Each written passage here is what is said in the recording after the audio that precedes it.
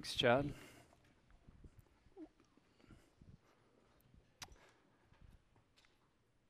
Good afternoon. Thank you, Jared. My name is Josh Prather. I'm the Director of Community and Global Initiatives for Redemption Church. I'm also on staff here locally at Arcadia, so it's an honor for me to be able to speak with you today. If you didn't catch it, the text is going to be John 17, verse 20 through 26, and we have Bibles underneath the chairs if you want to go ahead and grab one of those and follow along with me. So we're in a series now of Jesus' high priestly prayer, and we're finishing up that series. And through the series, Jesus primarily focuses on himself, even though there's little nuances of this, but primarily Jesus is focusing on himself at the beginning of this prayer. He goes to where he is focusing on the 12, and then we come to our prayer where he makes a shift in his prayer. And I'm going to give you the big thought that I am trying to really hit on with some major points, but as you heard the text, you'll understand that it's not this linear in Jesus' prayer. Okay, so as I read, these are the big points or the big thought that I would like us to get and the things that I am going to try to draw out as we move through. So we are a community. So this is what the text is really going to drive home, is that we are a community sent out as one, filled with the glory of Christ and the power of the Holy Spirit, so that the world may know that the Father has sent Jesus. And the big points that I want to make is that we are a community that is sent out, that we are filled with the glory of Jesus and the power of the Holy Spirit, and the world knows that the Father has sent Jesus because we as a community are one. So, we begin in verse 20. It says, "I do not ask for these only, but also for those who will believe in me through their word." So there's a shift you can see that happens. He says, I'm not just praying for these 12. He's speaking to the disciples, remember? So I'm not just praying for these 12. I'm praying for those who will believe in me through their word.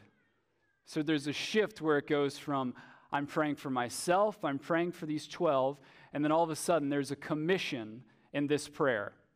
I'm praying for those who will believe, future tense.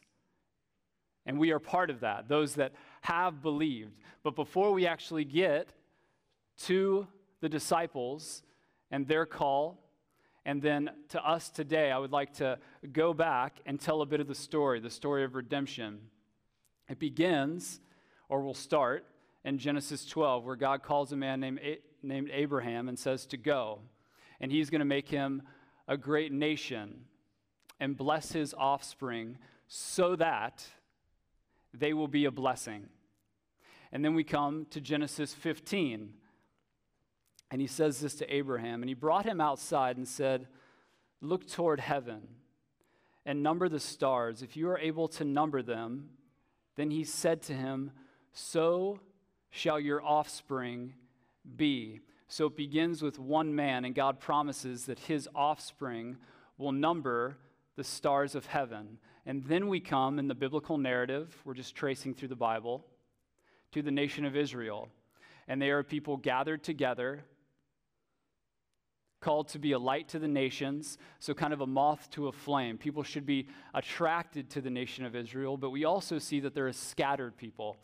And largely this is through their disobedience to God, that God scatters them throughout the nations, and they end up in places like Babylon, and God tells them to be a blessing where he has sent them. But we also recognize that in the biblical narrative, Israel is ultimately unfaithful. So we come to this period in between the Old Testament and the New Testament, where God's people sit and they're longing.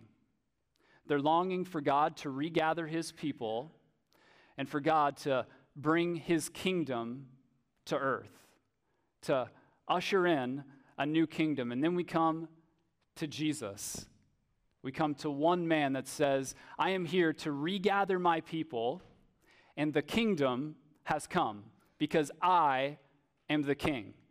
and I am ushering in a new kingdom. And then we see that he starts regathering the nation of Israel with 12 men. So it goes from Abraham to Israel to Jesus, and now to the 12. And we pick back up in the text. I'll read it one more time. So, I do not ask for these only, but also for those who will believe in me through their word. We're going to talk about this in a moment, but I just want to say it because we're here. Those that will believe. There's a certainty in Jesus' words that allows us as a people to rest. We save no one. God saves. If Jesus is Lord of all, he is certainly Lord of salvation, and no one comes to him unless the Father who sent him draws them to Jesus. God draws. And here he says, I am praying for those that will believe. There's a certainty in Jesus' words that I want us to see. And then we come to the disciples. Shortly after our text, Jesus is crucified. He's buried. He rises from the dead. And then he ascends into heaven. But before he does, he tells his disciples to go into Jerusalem and wait for the Holy Spirit. And when they do, they will be his witnesses in Jerusalem, Judea, Samaria, to the ends of the earth. They are scattered. God's people become scattered. And then we come to us. Outside of the biblical narrative, outside of the Bible, we come to this movement of people making disciples, of people that are continuously being sent out. And then we come to the early 1900s to a man named Simon Kumbangu. And if you go to the lower part of the Congo now, you can still see a wooden statue of this man, Simon Kumbangu. In his early 30s, he started to receive a prophetic vision from Jesus, a man that he would refer to as the colorless one, a man that wasn't black or white, but a man of all nations, a God that came to save all of humanity. But he avoided this call for 3 years until finally he submitted. And he went out into the lower part of Congo and started to proclaim the good news that the kingdom had come. But the authorities at this time, the colonial authorities at this time, did not appreciate this message of diversity, this message where there is a man that came to save all of humanity. So he was persecuted and he fled. And his ministry only lasted 3 months, and he went into hiding for 2 months before he felt led by Jesus to come back and face unjust persecution, just as Jesus did. So he came back and submitted himself to the governing authorities, and he received 30 strokes, and he spent the next 30 years of his life in prison, most of that in solitary confinement, before he died in prison. But the movement did not die. And all of a sudden, the gospel began to spread because of a 5-month ministry. And those people received heavy persecution. Until one point, there was 37,000 people that were picked up from this movement of Simon Kumbangu and spread to different communities throughout Africa, just to try to break up the unity and the oneness of this movement. Till finally, we come to the story where the people facing intense persecution in the early 1900s, 600 people gathered together and wrote a document. And here's what they said: "We are suffering so much. Whenever we meet for prayer, we are arrested by your soldiers. And in order not to burden the police with added work, we shall gather unarmed in the stadium where you can arrest us all at once or massacre us." Simon Kumbangu taught his people to really believe the Sermon on the Mount.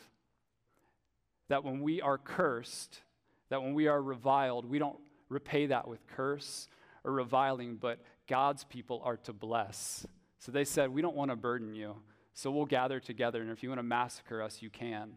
And the governing officials of that day were so overwhelmed with this, that this community, this movement, this gospel movement, received tolerance. And to this day, in the lower part of Congo, there are 2 million people that would trace their faith back to one man that for 5 months believed that he received a vision from Jesus and he was sent.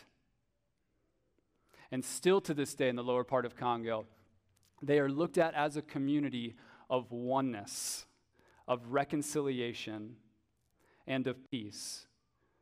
So now we come to us today, and I wonder, with 2 billion people around the world that were proclaimed to be believers, and I know we can argue about Catholicism and all that, let's not get into that. I just want to get into God keeping his promises. When he said to Abraham, I will make you a blessing, I wonder if Abraham really thought that 2 billion people would be professing Jesus in 2013. I wonder when Jesus looked at 12 men and said, I am sending you out for those that will believe in me through your word. If they really looked down from heaven now and said, I never believed. I never truly believed what you could do through one man or one community being sent out to be a gospel witness. And so we are called to be sent out in oneness. In oneness, which brings us to the next verse in our text. Verse 21 says, that they may all be one, just as you, Father, are in me, and I in you, that they may also be in us, so that the world may believe that you have sent me. So how will the world, when we talk about the world, there's the gospel community and then there's the world. So how will the world outside of our community know that the Father has sent Jesus?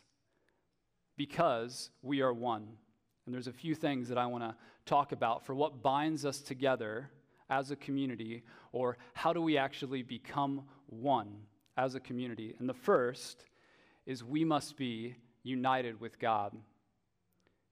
When Jesus prays that they would be in me and I in them, think about what we as a community are stepping into. A God that has existed in relationship for all of time. Before time began, he was. Before the foundation of the earth, Father, Son, and Holy Spirit lived in perfect harmony with one another, submitting to one another, serving one another, honoring one another. Perfect relationships. And this is what, as a community, we step into. He is actually in us, and we partake in this unity. And that's the only thing that allows us to truly become one. And the second thing is that we share the same story. So how do we become one? We unite around the same story. I've already shared the story from Abraham, but I just want to make sure we understand that when we go into the Old Testament and we read about Abraham, Isaac, Jacob, the nation of Israel, that's our story. We all come from the same place. In Galatians 3, Paul tells us that those of faith are the true sons of Abraham. So that's not just some people, that's our people. Those are our people. And we don't just unite with the past, we unite with the future. We are a community that knows how all things began, and we know how all things will come to an end. And this is what unites us as a people and builds oneness. I've been married for about a year and a half, and when I first got married, I started to understand this idea of oneness. You know, when you first think about two becoming one flesh, that's exciting, and then you start to think about the depth of oneness, that we're not just brought together physically, but we are brought together in vision. We are brought together in mission. And this is the conversations my wife and I have all the time, is what does it look like day in and day out to be on mission for the glory of Jesus Christ? And what is the vision that we have for the future? What are our desires? What are our hopes? What are our dreams? And this unites us as a community because we all share the same story. We all share the same hopes and desires, or we should, because it's the desires and the hopes of a gospel community. The third thing that we share is the image of Christ. Is that because Christ has come in us, we now have the opportunity to be able to honor one another and encourage one another, or rebuke one another and train one another up in righteousness, because we know what all of us desires to look like. Do we not? So then when we see someone that is out of line with the way Jesus acted, the way Jesus lived, because we're immersed in the biblical story, we can speak into it and say, that's not Jesus. That's not the gospel, because we all know the story. And we can rebuke one another in gentleness and love and respect and guide one another back to what it is to be in line with the good news of Jesus. Or we can encourage one another. This is what allows us, because we share the same image, to say to one another, that's great, you look just like Jesus. And I'm so encouraged by that. Continue to look like Jesus. One thing practically that builds community that I really want to hit on is honoring one another. And this comes from Romans 10, verse 12. Romans 12, verse 10. It says, love one another with brotherly affection and outdo one another in showing honor. In a world and in a culture of cynicism and sarcasm and gossip and slander, what if we were a community that didn't look at a person for everything that they had done wrong or everything that was wrong about them, but we found the one thing that was honoring and we honored them? What if we actually were with someone in a conversation and everything they said, 9 out of 10 things, were really wrong, but that one thing that they said, we honor. And when we're with our friends, we go back to them and we don't gossip and we don't slander our brothers and sisters in Christ. We say, there's a lot of things wrong with John, but he ties his shoes really well. And that's all we got. That's all we got to honor. But that's what we choose to say to our friends. That's how we choose to honor one another. And this brings unity to our community. So that the world may know that the Father had sent Jesus. Once again, the big thought. We are a community sent out as one, in oneness, filled with the glory of Jesus and the Holy Spirit, so that the world may know that the Father has sent Jesus. Verse 22 and 23, I want to talk about the Spirit and the glory of God given to us. Verse 22 says, the glory that you have given me, I have given to them, that they may be one, even as we are one. I and them and you and me, that they may become perfectly one, so that the world may know that you sent me and love them, even as you have loved me. So it doesn't specifically here mention the Spirit, but I believe that the glory of God given to us or given to his people cannot be separated from the Holy Spirit. So that's why we're going to talk about that just for a moment. In John 16, Jesus is speaking again to his disciples, and he says, nevertheless, I tell you the truth, it is to your advantage that I go away. And can you imagine what Peter or John might have said? We disagree. It's to your advantage that I go away. And they're like, I don't think so. I don't think it's in our best interest that you leave.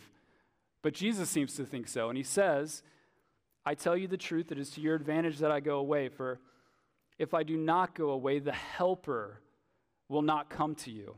And this Helper is the Holy Spirit given to us. The Helper will not come to you. But if I go, I will send him to you. And when he comes, he, the Holy Spirit and the Helper, he will convict the world of sin, righteousness, and judgment. And that is what allows us to breathe a sigh of relief and rest, is that God gives us as a community his Spirit, and that when we go out into the world as a sent people, we do not speak under our own authority, but the Spirit within us that God has given us is the one that convicts of sin, is the one that convicts of righteousness, and also the one that convicts of judgment. Jesus continues on in John 16 to say, when the Spirit of truth comes, he will guide you into all truth. And what do we know about the truth? Who is the truth? Jesus says, I am the way, the truth, and the life. No one comes to the Father but by me. So it's saying here that the Helper, the Spirit, is going to guide us as a community into Jesus. And then he continues on, for he will not speak on his own authority. This is the Spirit. He will not speak on his own authority, but whatever he hears, he will speak. He will declare to you the things that are to come. He will glorify me, for he will take what is mine and declare it to you. Let me try to connect the glory of Christ and the power of the Spirit. Every time we are overwhelmed as individuals, as a family, and as a community with the glory of Jesus, the kingdom has come and the Holy Spirit is fulfilling his role. Do we understand that? That his role, the Holy Spirit, or one of his roles, is to guide us into truth. And Jesus tells us he is the truth. So if the Holy Spirit is guiding us into Jesus so that we may partake or see his glory, the kingdom has come. And this glory is not only for us. We know as a community that in the presence of Christ's glory, there is fullness of joy. However, this glory is to be seen by the rest of the world. That when the Spirit guides us to Jesus and we are overwhelmed with his beauty and his glory, that the rest of the world knows that the kingdom has come. So number one is that we are united in the glory of God and the power of the Spirit. And then we continue on to verse 24. Read along with me if you would. Father, I desire that they also, whom you have given me, may be with me where I am, to see my glory that you have given me, because you loved me before the foundation of the world. 1 John 3:2 says, Beloved, we are God's children now, and what we will be has not yet appeared. So this is what Jesus is saying, okay? He's speaking to his disciples, and he's speaking to us, saying, I have given you my glory, so you have actually tasted and seen that the Lord is good.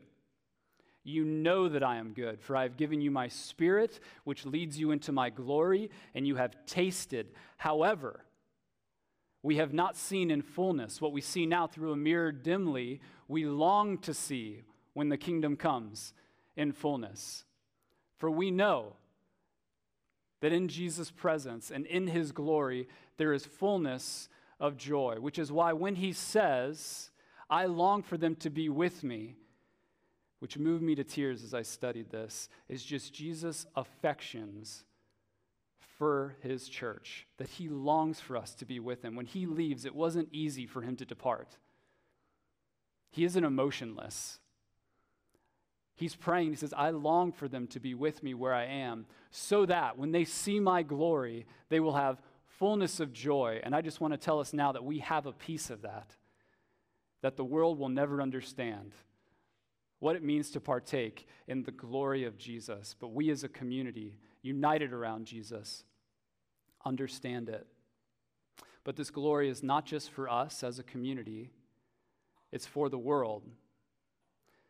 As I spoke about with the connection of glory and the Spirit, is that when the Spirit comes into us, he glorifies Jesus, and the kingdom comes through healing. Through our words and through our deeds and the power of the Spirit, we can see that the kingdom comes. In the beginning, in Genesis 1, there is full harmony and reconciliation. There is no brokenness in this world. But at Genesis 3, we see that everything is broken. Relationships are broken. Inwardly, we are a broken people. And relationships with God are broken. So, we usually want signs and wonders, but I just want us to know that when we actually see a marriage mended because of the gospel, the kingdom has come. And the Spirit is doing his work in the glory of Jesus. When someone that is battling with fear, anxiety, hatred towards their neighbor, when that is mended and they actually have peace and rest, we know as a community that the kingdom has come. That's not through our power that happens. When we sit down and counsel our brothers and sisters in Christ and relationships are mended, we know that the kingdom is among us. And also, the core of it all, when people repent and believe in the good news, we know that the kingdom of God has come. So, how is our community different from that of the world? In Michael Goheen's book, A Light to the Nations, he talks about a contrast community and how it differs from the world. So we are called as a community to be in the world, right? But not of the world. So it is taking the gospel and culture and putting them together, but also denying the idols of our culture. So he lists 7 things that I would like us to think about how we are different as a community from the rest of the world. The first one, he says, a community of justice in a world of economic, and environmental injustice. What if we were a community that didn't accumulate debt at unreasonable, substantial amounts like the rest of the world and get ourselves into bankruptcy? What if that was our community? What if we were known for that? Also, environmental injustice. What if we were a community that actually cared about God's creation, about the bodies that he's given us, and we actually took care of them, and we didn't treat them like garbage, and we actually took care of the environment that God has given us? You know, he created that good. Have you read Genesis 1 and 2? That God created that good, and it was a gift to us, and he called us to be stewards? What if that's what our community was known for, a community that actually cares about creation? The second thing Michael Goheen mentions is a community of generosity and simplicity in a consumer world. So, when is enough enough? What if we were a community that didn't buy the 30th pair of shoes? What if we were a community that said, you know what, I could use a much grander home. I might like a much grander home, but enough is enough.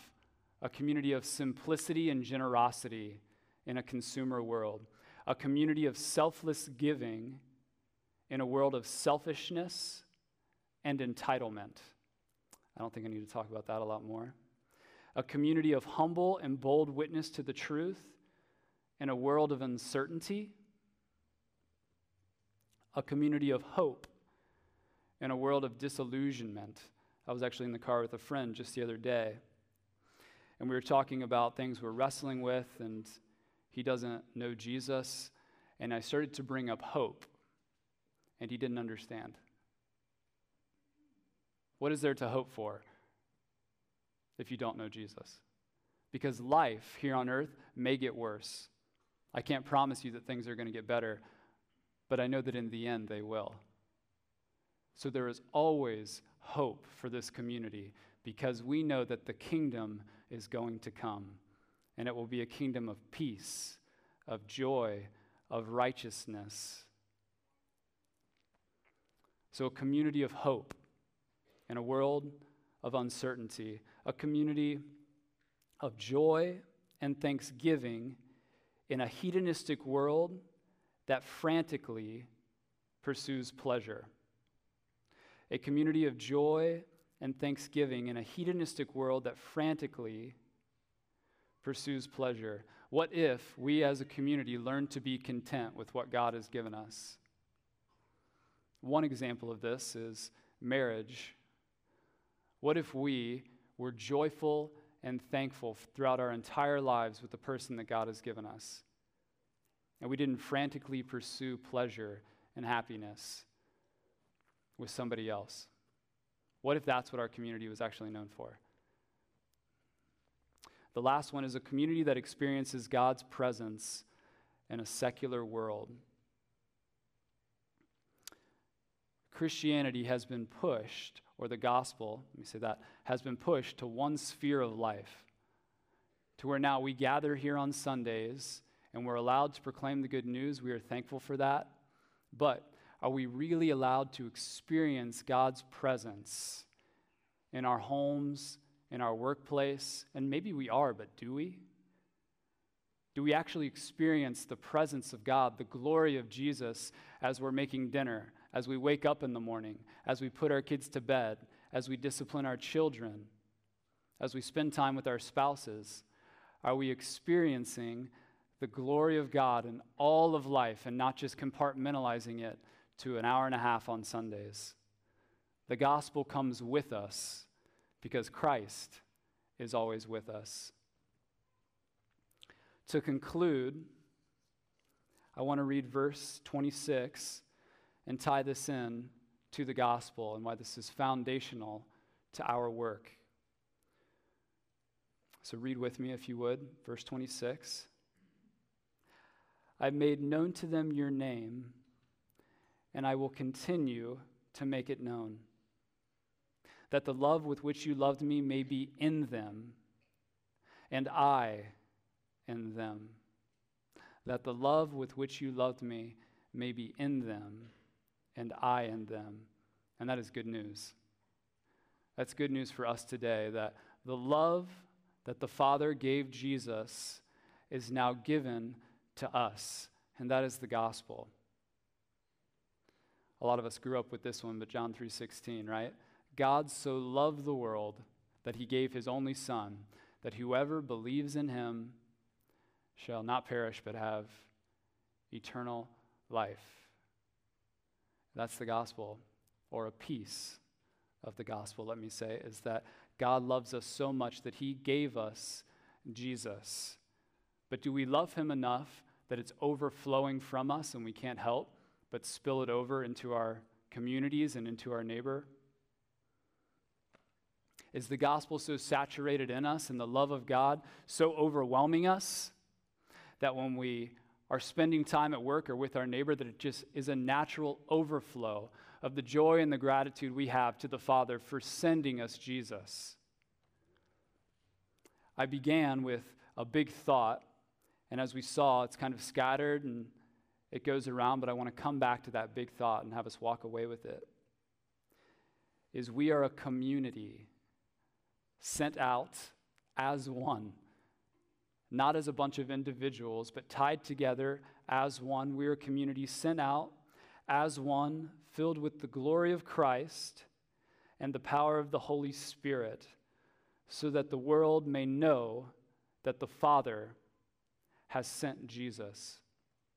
So here we are today in 2013, and 2,000 years have passed since Jesus, and continually there is a community that has gathered together as one with the power and the glory of Christ, sent out so that the world may know that the Father has sent Jesus. We heard about it with Simon Kumbangu, and now it comes to us today, and it came to us through a man named Justin Anderson, who planted this church because he believed that he was sent out by God. And now it comes to me and to us, is that we are here gathered together as a community, sent out as one, filled with the glory of Christ and the power of the Holy Spirit. And I am up here with the purpose of telling you, if you don't know, that the Father has sent Jesus. That the love that the Father has for Jesus is available to you if you do not know it. But the gospel necessitates response. So at the end, after we're done worshiping and doing communion, there'll be some of us up front. And if for the first time you have heard that the Father sent Jesus and offers his love to you, we would love to speak with you. Or if you just want to come and talk and pray with us, please do that as well. Let me pray for us. Father, we thank you for this community. And God, I thank you for the glory of Christ given to us, the power of the Holy Spirit.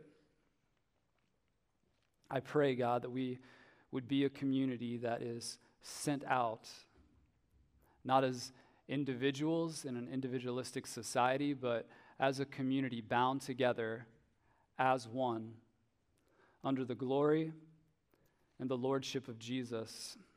All praise belongs to Jesus, and it's in his name I pray. Amen. All right, now we come to this moment that is a weekly practice for us here at Redemption Arcadia and across all of Redemption churches. And in fact, beyond that, even for the global church, Jesus instituted a practice that we call the Lord's